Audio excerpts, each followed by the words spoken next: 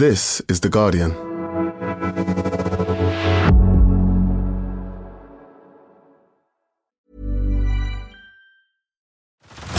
Head over to Hulu this March, where our new shows and movies will keep you streaming all month long. Catch the acclaimed movie All of Us Strangers, starring Paul Mescal and Andrew Scott. Stream the new Hulu original limited series We Were the Lucky Ones with Joey King and Logan Lerman. And don't forget about Grey's Anatomy. Every Grey's episode ever is now streaming on Hulu. So, what are you waiting for? Go stream something new on Hulu. Finding your perfect home was hard, but thanks to Burrow, furnishing it has never been easier. Burrow's easy-to-assemble modular sofas and sectionals are made from premium, durable materials, including stain and scratch-resistant fabrics. So they're not just comfortable and stylish, they're built to last. Plus, every single Burrow order ships free right to your door. Right now, get 15% off your first order at burrow.com/ACAST. That's 15% off at burrow.com/ACAST.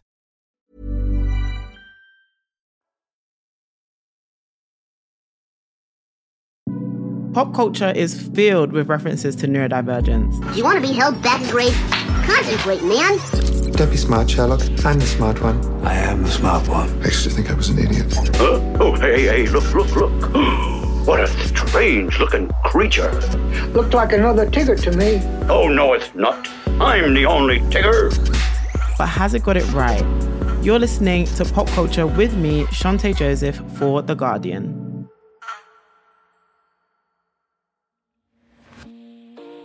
If I had a penny for every single time I read "everyone has ADHD these days" on social media, I would be able to buy a flat in Zone 1. Like, of course, our dopamine-deprived brains are desperate for the reward system that social media provides. All of this chat about neurodivergence more broadly online is becoming closely linked to pop culture. Literally every week you hear about a new celebrity who has found out they have ADHD or autism, and this is quickly followed by a TV commission to go on some kind of personal discovery. And as much as I love how popular the topic is, as a Black woman with ADHD, I'm routinely excluded from what pop culture sees as neurodivergent. I want to talk about what neurodivergence is like, especially for people of color, and if pop culture can ever get its portrayal right.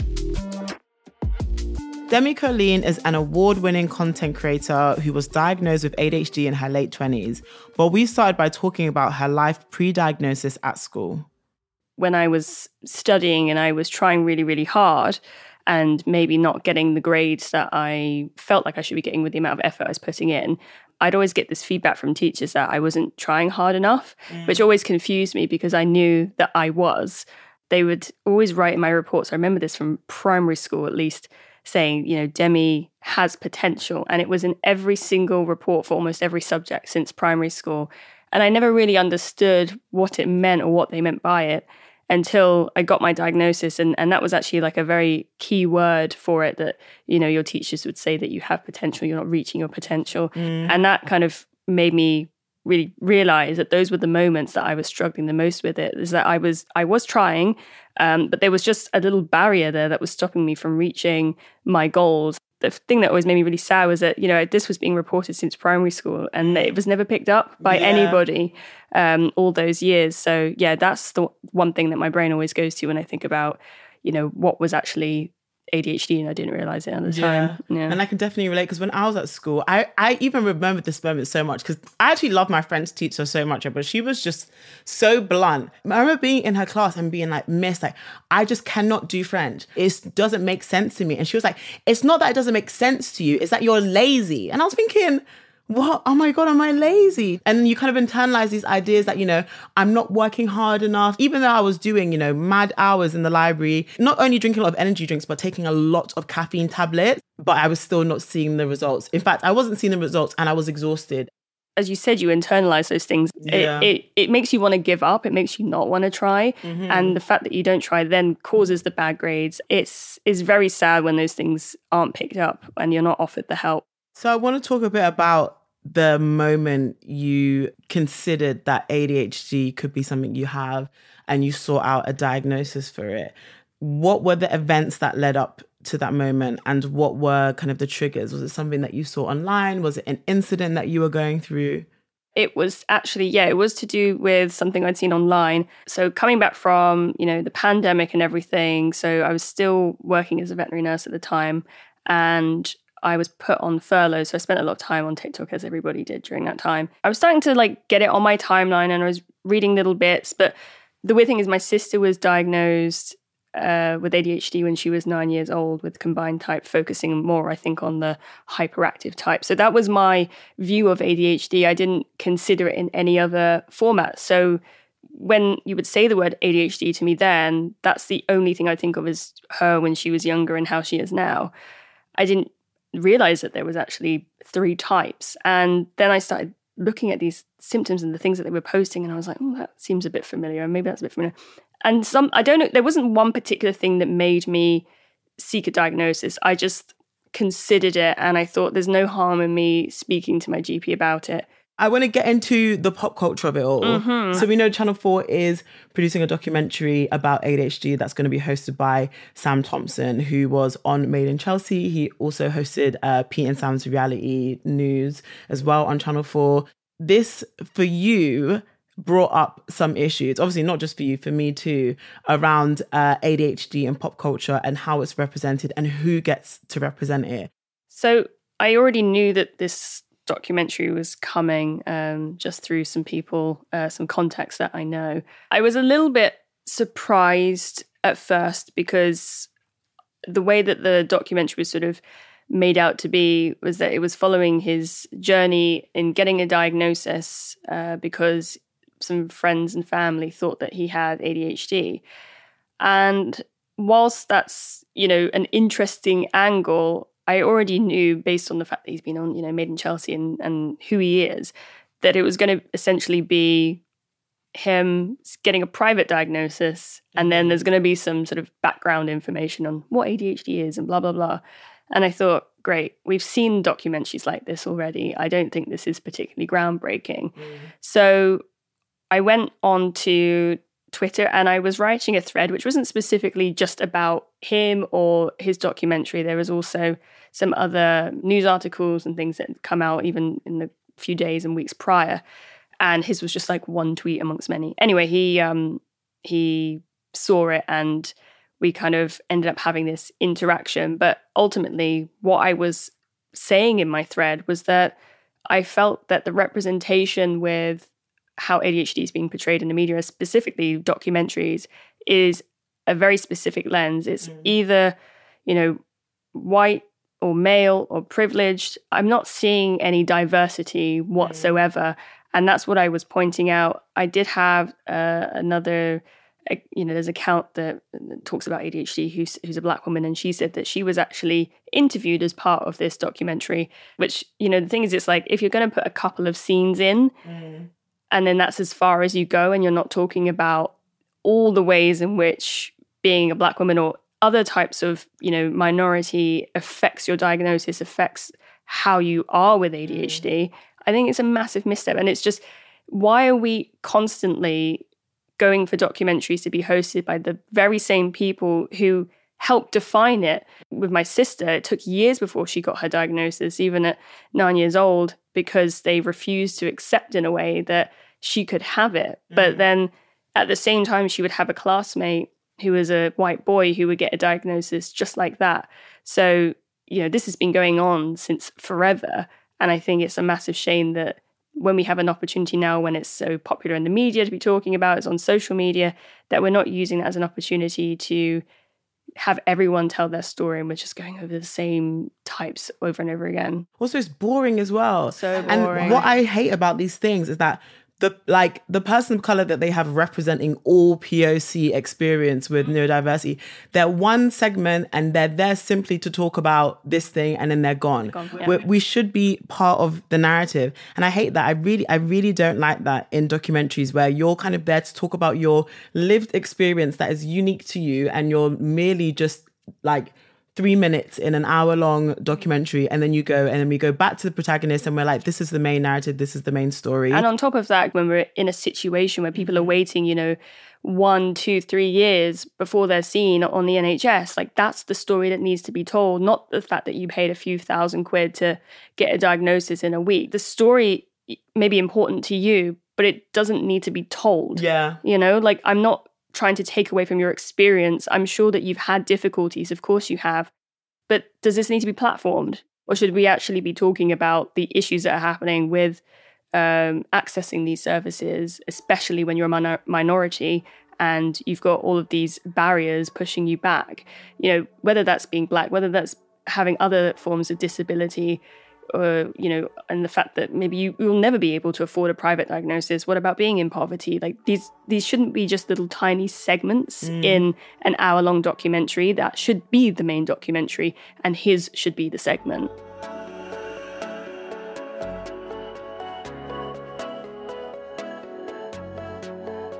The narrative around ADHD feels very focused on white men and boys, which is frustrating because when you're not white, it is a struggle to acknowledge you even have ADHD, let alone convince a doctor. I wanted to try and find out why the focus was so skewed.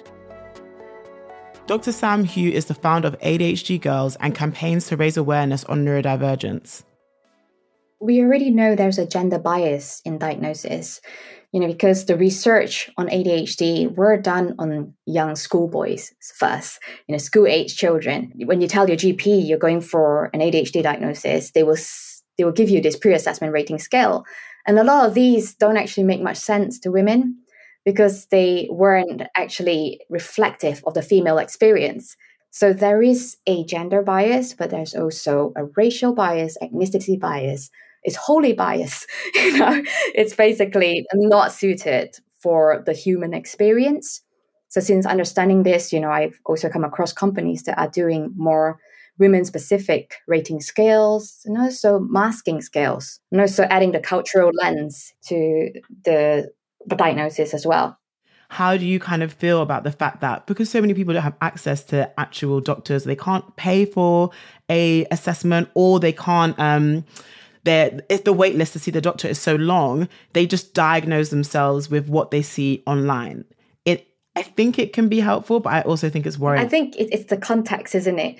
Like, they do say that you won't purposely go and look for a diagnosis of something that is so stigmatized unless you definitely encounter this. People have said trauma looks a lot like ADHD. How do you disentangle ADHD from trauma? Which one starts first? In order for you to be diagnosed with ADHD, you gotta have had it, before the age of 12. But then trauma can also set in before then. If someone has gone through PTSD, that's post-traumatic stress disorder, they can exhibit ADHD traits too. If someone has an accident in your head, a traumatic brain injury, that can also look like ADHD. Whether or not they get a diagnosis also depends on who they see. If they really need it to help them, then it's okay for people to pursue it. But then the first thing they give you when you get diagnosed is ADHD medication. So if you don't have ADHD and you take ADHD medication, you're hyping up your neurotransmitter levels to much higher than you need it to be. And that could be problematic for a lot of people. The process from getting diagnosed all the way through to getting medication is so long. And even then when you've been prescribed medication, finding something that works for you, it took me a year to find a pattern of ADHD medication that worked for me. And it took me ages to even get to that point. So it's like, I think if you're not really in it, or if you don't fully feel like you have it, I don't think it's something that people will continue to maintain all the way to that level, because it is a lot. Are there any ways that you feel like pop culture gets it wrong when it comes to portraying neurodivergence on screen? When you have ADHD, it rarely travels alone. There's such a high co-occurrence between, being autistic and then being an ADHDer. The percentage of that co-occurrence could be up to 80%. So what happens if you have weak working memory as an ADHDer, but also eidetic or photographic memory as an autistic? And if you're an ODHDer, then, what does that mean for you? Okay, are you going to let popular culture dictate what you are likely to be like? When we have these characters accentuating a certain trait, and that's like almost an exaggeration of what it is like, then people will think that, oh, that's it, we're all a little ADHD because we are all a bit like Dory who forgets things. Let's take a minute, don't go anywhere, and don't get distracted. And when we come back, I'll be talking about those pop culture characters that give neurodivergence a bad name.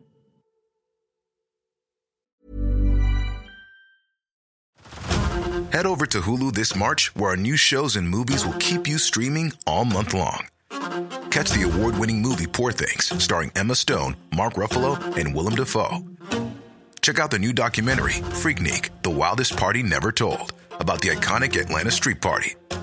And don't miss FX's Shogun, a reimagining of the epic tale, starring Anna Sawai. So, what are you waiting for? Go stream something new on Hulu. This message comes from BOF sponsor eBay. You'll know real when you get it. It'll say eBay Authenticity Guarantee. And you'll feel it. Maybe it's a head-turning handbag, a watch that says it all, jewelry that makes you look like the gem, or sneakers and streetwear so fresh every step feels fly. eBay gets it. So look for the blue check mark next to that thing you love. And be confident that every inch, stitch, sole, and logo is checked by experts. With eBay Authenticity Guarantee, you can trust that feeling of real is always in reach. Ensure your next purchase is the real deal. Visit ebay.com for terms.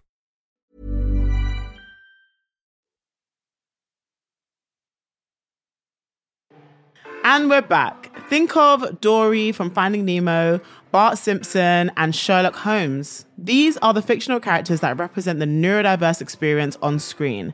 They might be relatable to some, but to others, their representation is problematic.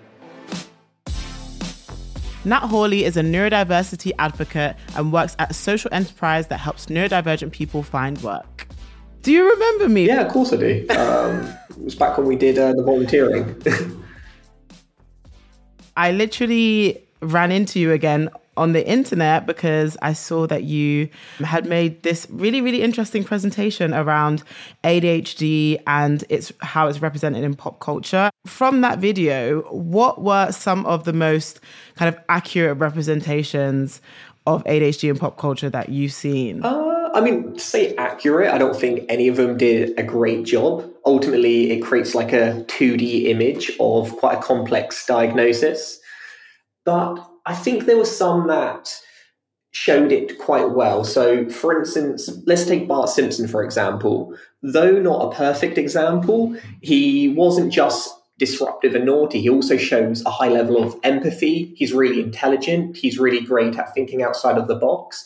He shows that he's very consistent in his character and doesn't just show the ADHD traits when it seems beneficial for a cheap laugh. The number of passengers equal to half the number of minutes past the hour get off, but 3 times as many plus 6 get on. At the second stop, half the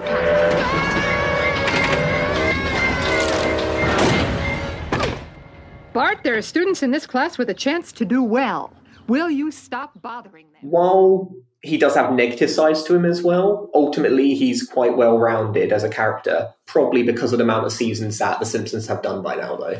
And was he actually, was there an episode where he is diagnosed with ADD or ADHD? Yeah, there is one episode where he is officially diagnosed, but that wasn't until like a lot of the later seasons. So until then, it was just speculation, which kind of makes sense because when it was it the 80s when The Simpsons first came around? Yeah. No one really spoke about it, or especially in the US, that's when there was the so-called epidemic of ADHD, where people thought it was about being overdiagnosed.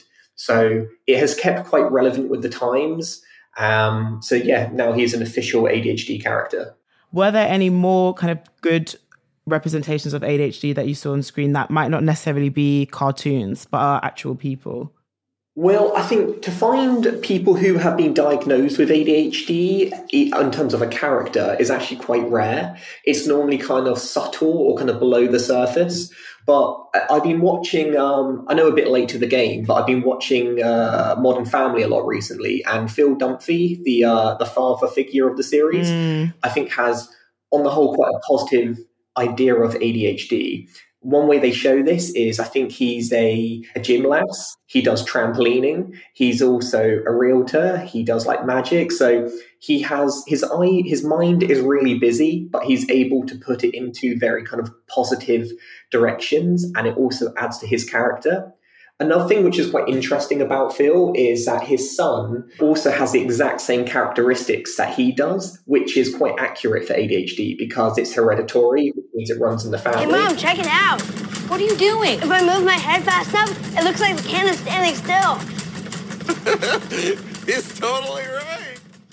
And then were there any kind of inaccurate representation? So people who have ADHD on TV shows, but it's presented in kind of a, not necessarily an unflattering way, but in a way that doesn't really feel true to what it means to have ADHD? Probably the biggest one when it comes to ones that are inaccurate are people who use it for like a cheap joke. You know, the classic one is, oh yeah, I think I've got ADHD and AD something.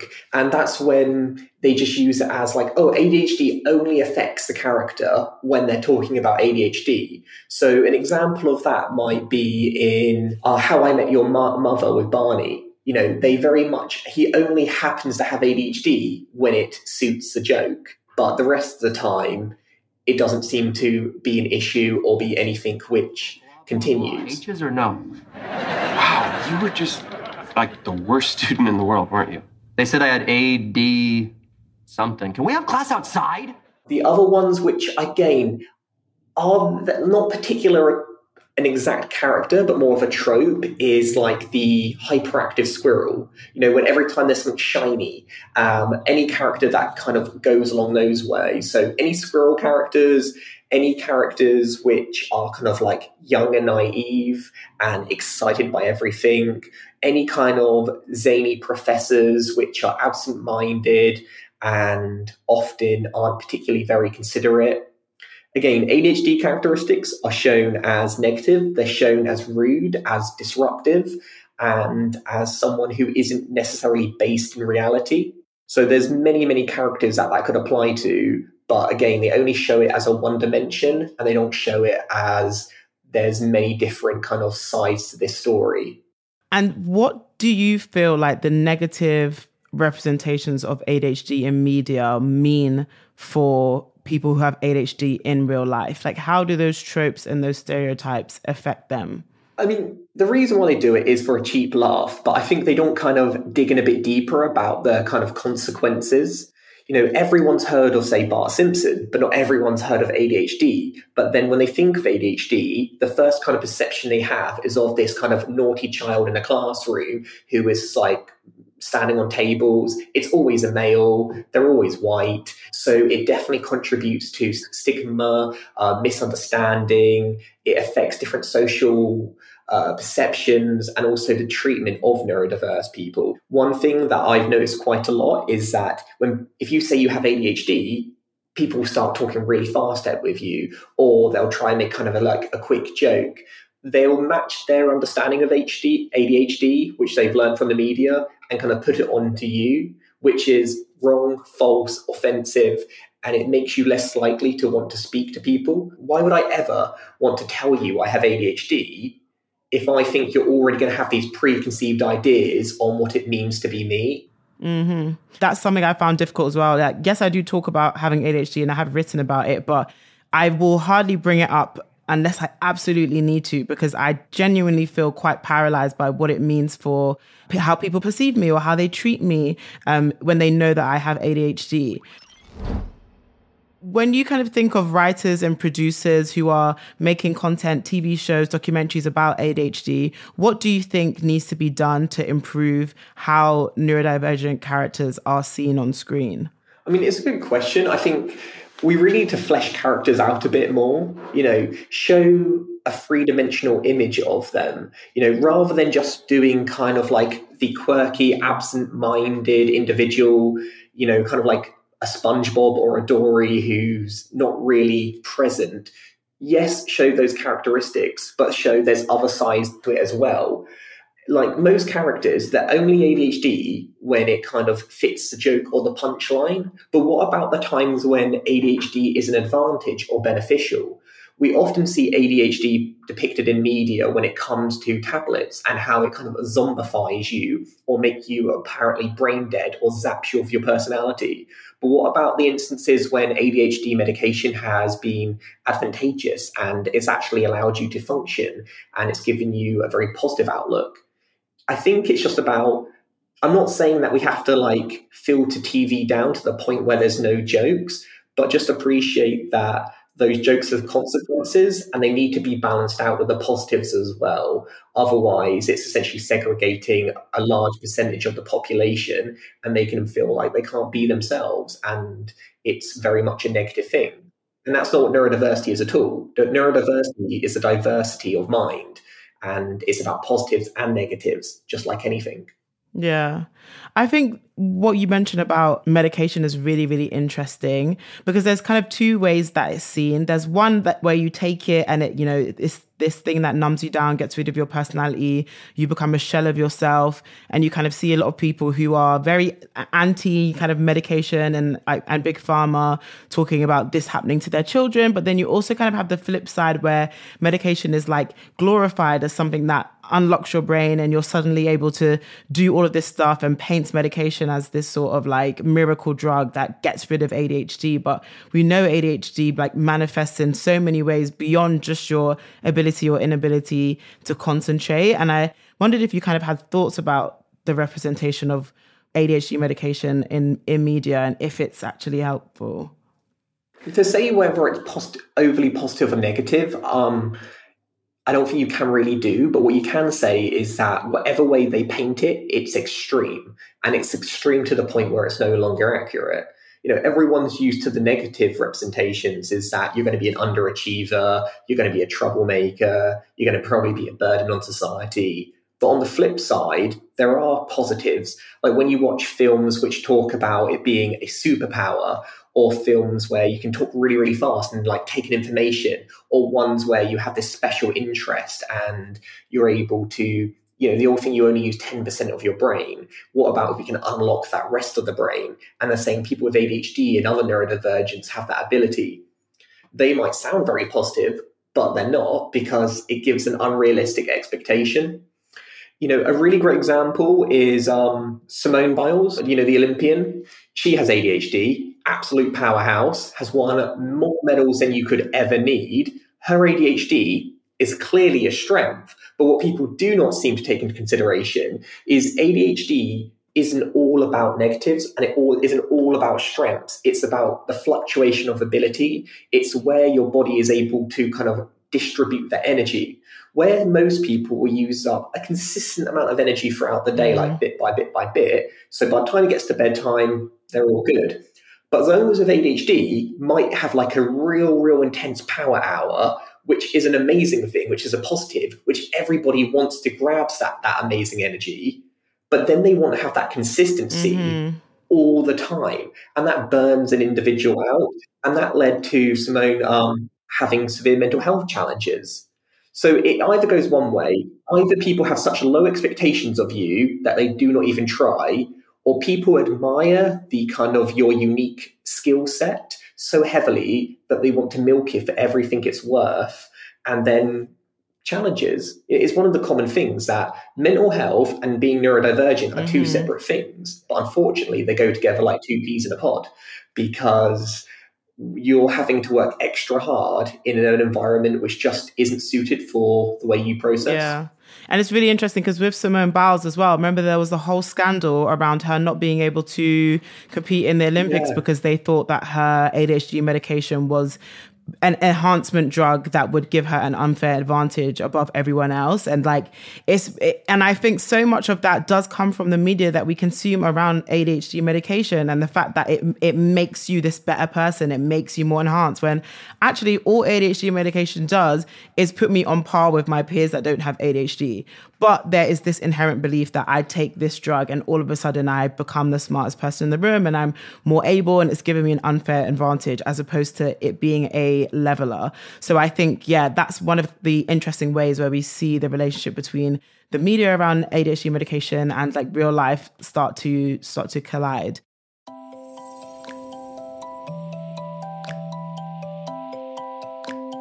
They say when you first get diagnosed with ADHD, you go through the 7 stages of grief for the life that you could have lived.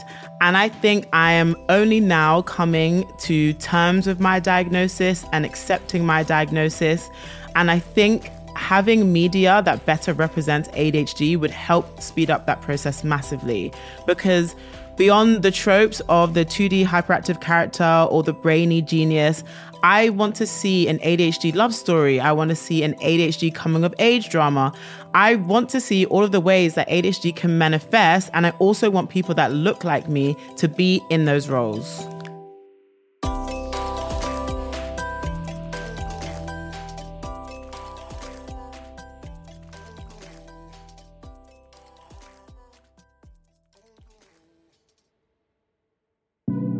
Thanks for listening. I hope you enjoyed what you heard, and if you did, then please subscribe and leave me a review. This week's episode was produced by Hattie Moya, sound design by Mal Lasetto, original music by Axel Cocoutier, and the executive producer is Maz Ebtad. See you next Thursday.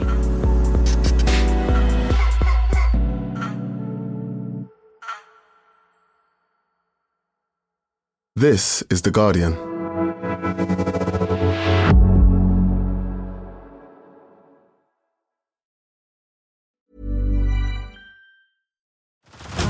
Head over to Hulu this March, where our new shows and movies will keep you streaming all month long. Catch the award-winning movie Poor Things, starring Emma Stone, Mark Ruffalo, and Willem Dafoe.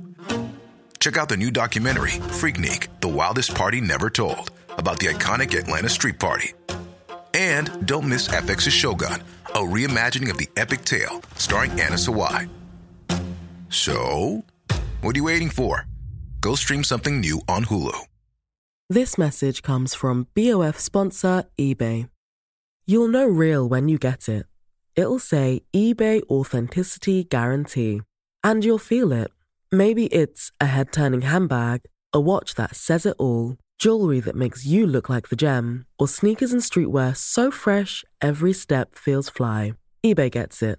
So look for the blue check mark next to that thing you love. And be confident that every inch, stitch, sole, and logo is checked by experts.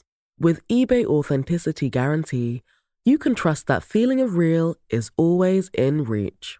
Ensure your next purchase is the real deal. Visit eBay.com for terms.